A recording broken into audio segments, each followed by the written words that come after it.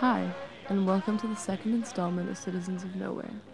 This week we'll be talking to Shilpa Bilamoria, the creative director and founder of House of Bilamoria, a luxury upcycle brand making truly bespoke slow fashion.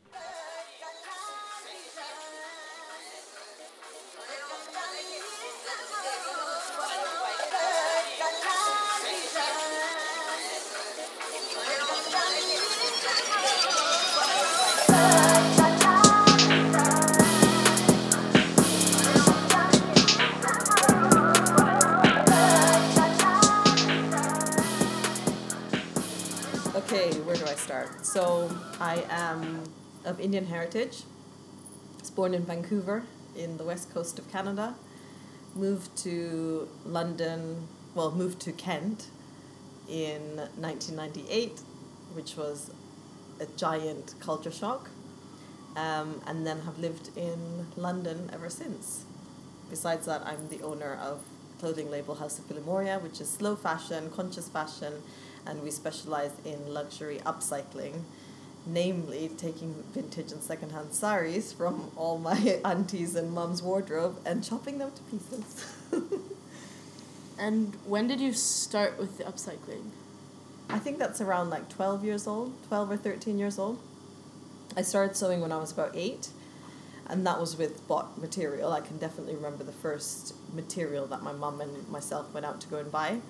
But then after, it was just rummaging to find material, and that's where that happened, is that my mum had saris that she didn't wear anymore, so I just was like, oh, can I have this please? And she said, yep, I'm not going to wear it, and then that was material for me.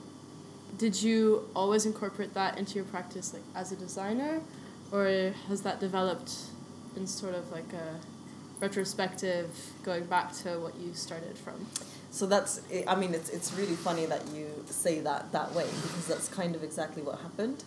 So I was then, so from about 12 until I would say 2006, always using saris in the work, vintage saris, secondhand saris, was doing that. And then it hit about 2008 when I launched the label, is when I went and sourced materials. So I went and got block print from Calcutta, all ethically produced things, fair trade fabrics, and then the others were sourced in Cambodia. So I went and sourced materials, kind of falling into trying to do fashion, basically. Doing it ethically, doing it slow fashion, but still, I felt the need that I had to have then the ability to make 20 of a garment if somebody ordered it. So then I slipped into that. And then from there, that kind of carried on. So I basically stopped using saris and things in 2008 when I launched the label. And then the label itself took its own kind of journey. And we went from then having about 3 or 4 collections, then people knocking on our door and saying that, can you make this up for us? And that was small labels. That was other designers coming and saying, you have the skill, can you pattern cut this, can you sample this, can you produce this? So then we were producing collections alongside production for other designers, so white labeling. And then in 2016, I discovered that my soul was kind of lost in that helm of trying to be slow fashion, but actually producing something that was a little bit not about fast fashion, because all those brands were quite small, but it wasn't passionate anymore for me. And I'd kind of lost it. And then when I came to design, I didn't know myself anymore. And then 2016 we closed one studio, and then had a year break. Opened up this one in earlier this year, 2018, and that's when it kind of just all came back, like you said, as a retrospective. It just kind of came right back, and it was like, upcycling is what we do. That was that. And we launched our children's wear line, and that was using vintage curtains and chintz curtains and stuff. And then as soon as that happened, it kind of went from the babies back up again, and I kind of was like, oh my gosh, I know what I do, and that's upcycling. And then the women's wear and bespoke kind of came back with the saris and vintage textiles. Yeah, and I feel like a lot of what you make is actually very textile based. I kind of always wondered, like, because a lot of people do very, like, minimalist clothing and the textiles kind of have nothing to do with it. It's more like the shape. But, like, how do you think the textiles affect your practice? Yeah, so mine's probably exactly that opposite way around, because I source the textile first and then I decide what garment that's going to go into. So I look at a print and immediately, like, if it's a super ditzy floral on a vintage silk sari, you know, I can immediately envision what kind of flounces and frills and ruffles that will look good in, or if it's like a really abstract big print, or then if there's zari work on a sari that I'm going to cut away and put. So it's really, my designs are really based on what textile I find and what's going to give that textile life in a really beautiful way that one really sees, oh my gosh, that's really beautiful fabric. So it's more about what is this sari, what is this vintage textile, and how can it be, you know, brought back to life beautifully, rather than just kind of used for one of my designs, if that makes sense. Yeah, I guess that's perfect, like, the whole, like, using thing. I know we've talked before about all the people that, like, go to India and, like, source all these clothes and then resell it kind of to very much their own benefit, but without much context of who actually made the clothing or why this clothing's important, or if there's any, like, context to it. I mean, like, a lot of clothing has, like, ritual aspects as well. Yeah. And I was just wondering, like, do you find that you have to compete against that, or do you have a completely different audience for that? Or Yeah, that's like a fine line there, like a really fine line. I think that the clothes that I make appeal definitely to people that appreciate the textiles, definitely, and really appreciate prints and florals and colorways and stuff, because and that's just by hearing what people say. They come up and they're like, oh my goodness, I love this fabric, and that's how I can tell there's an appreciation of that fabric, versus just grabbing something because it kind of fits into my sense of style or design, or is going to target a certain consumer market. It's been really difficult throughout the years with that. I think that you always have this thing where you think, I was like looking there like, oh my gosh, this designer is using these prints, and look, they've taken off and they're super amazing and they're doing, but what was always happening there is, I think that for me especially, this is my journey as like a soul, and like ancestrally this is my journey, you know, so it's a lot to do with where I come from, what my grandparents did, what their parents did, you know, and that's what trickles through my work, I think, and that's what's beginning to show now, and I'm like fine with speaking about, and I share that journey, that the clothes that I produce is much more about creating a legacy of what we do, rather than this is a really cool print, it's really pretty and it's going to look nice in a dress, and then that's it for like a season and it's gone, you know.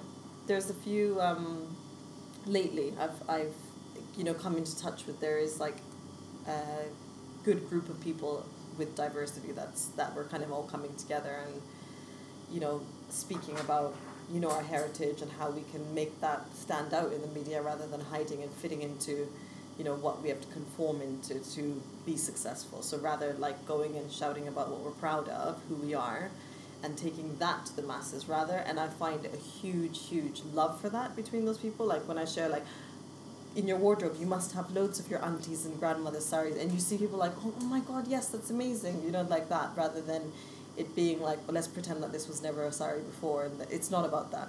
It definitely is about saying that this was a sari before, or this children's garment was a chintz curtain before.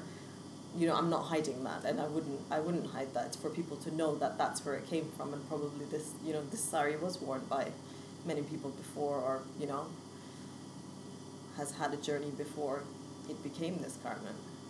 And I think that's part of why people like upcycling as well. I think we like the whole story around the garment. And I think it's like people that are a bit nostalgic like it as well. You know, people who do like that heirloom, like I think that's like people that I want to kind of emerge now, is that people who love to discover that, like, look at where is their journey, who are their ancestors, where have they come from, and then incorporate that. Because I don't know if you have this, but then when you go and you land in a certain country, you have like this roots. Like I feel like I put my feet down and suddenly the roots from my feet, like, you know, you can feel this like planting when you go somewhere. And I feel like a part of what I'm doing like that, if I, per se, put on something that, number one, I haven't made, I feel fine, but there's a part of me that doesn't feel like completely rooted, or I just feel like a little lost person walking along. But if I am then wearing something that I've made has some meaning, I rock the day much better than, I would if I was just wearing some piece of fast fashion from a company. Do you feel like your dresses kind of, maybe people that would be apprehensive to wear a sari because they just don't feel in touch with that part of their heritage would be more comfortable wearing like one of your creations that like might have been a sari at one point and is now translated into something more modern? Yeah, definitely. It's opening up, and people are now starting to embrace it a lot more, like looking like they've looked once, twice, a third time, and then now are saying, yes, I really need to get this done. I've visited a couple of homes now of people who have now opened up their wardrobes, and we've gone through like filtering what can work as what, and it's really beautiful. Now people making use of all that, especially like a whole other side of that is the waste in the industry and the textile, like the amount of textiles we must have sitting in all of our wardrobes. As South Asians or not, I think that we've got loads. I know that different,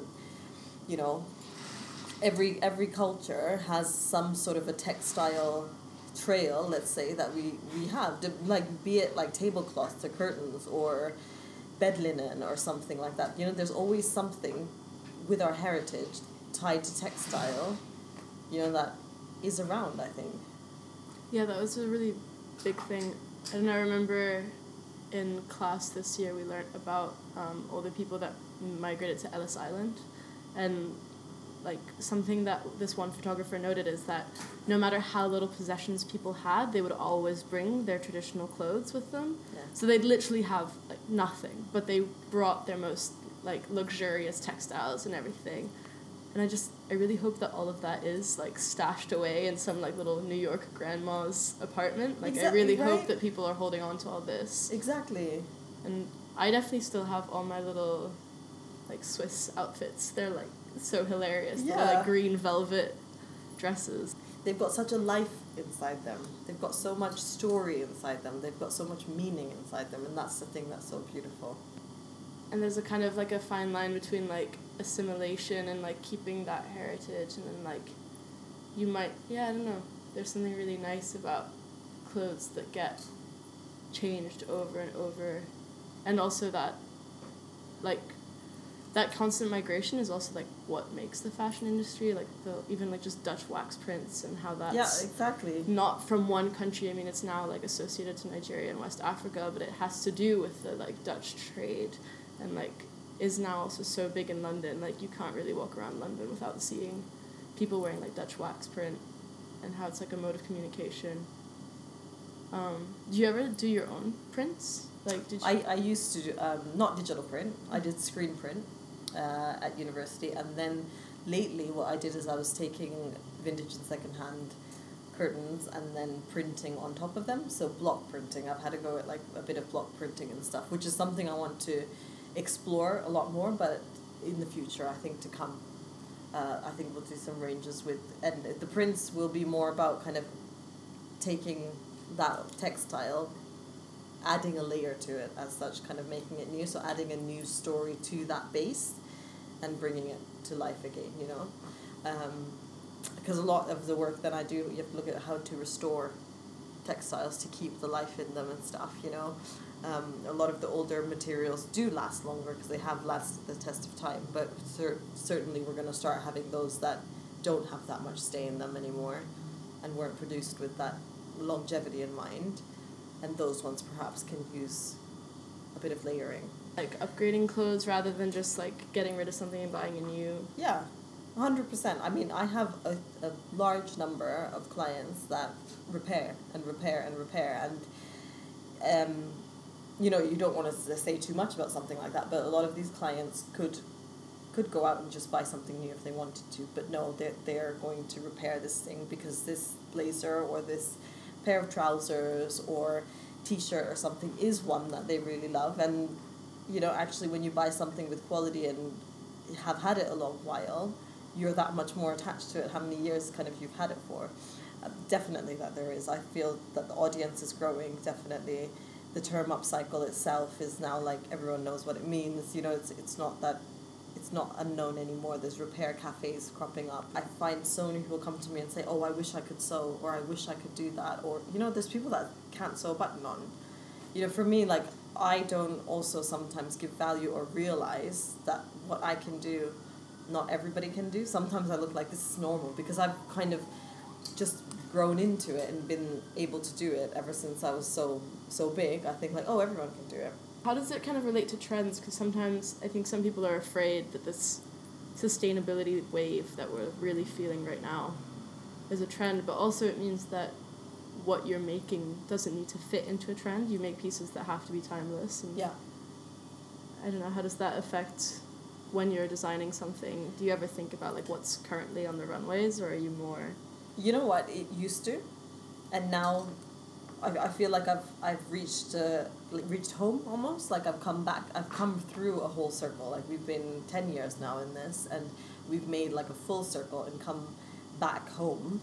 And in a way that just says to me that there is a timeless elegance. It's more about what each individual looks good and feels good in. Body shape is something that varies from person to person, and certain cuts and things. There are those cuts that are always going to be around, regardless of trend, you know, fad, whatever it is that comes up. So actually now, at this point in time, we're more focused on just creating clothing that's super beautiful, super well made, and classics. Also, the repair element is like, your customers will always come back. Yeah. Because they're not going to go to the next person to get another dress. They'll come back to you to fix the dress. And even just that is like a more sustainable business model. I mean, I guess that's why people used to buy like luxury goods, is because like you could get them fixed all the time. And now we just don't have that culture anymore. Or we're slightly going back to that culture. But I like to kind of coin the term like bringing back the day of the dressmaker. Like I like when one part of like vintage, like when I go to vintage fairs and, you know, going and looking at secondhand stuff, is crawling through and then finding those looks from the 60s and 70s, 50s even before that, but looking at them and thinking you can really see the hands behind this when you look at the stitches, when you look at things, that it's not just mass produced, that you can see in that garment one person has taken it from start to finish. Like you can see the order and the stitching, you can see, you know, just that element of life inside there. And I think people are starting to become in touch with that. And we offer that when you're done with something, you'll come back to us and then we'll upcycle it on further. And then we'll take 30% off the next thing that you're, you know, purchasing or having upcycled, so that then that thing that we've done once is not going to just disappear. You know, what I really want is that our clothes just keep going and going and going.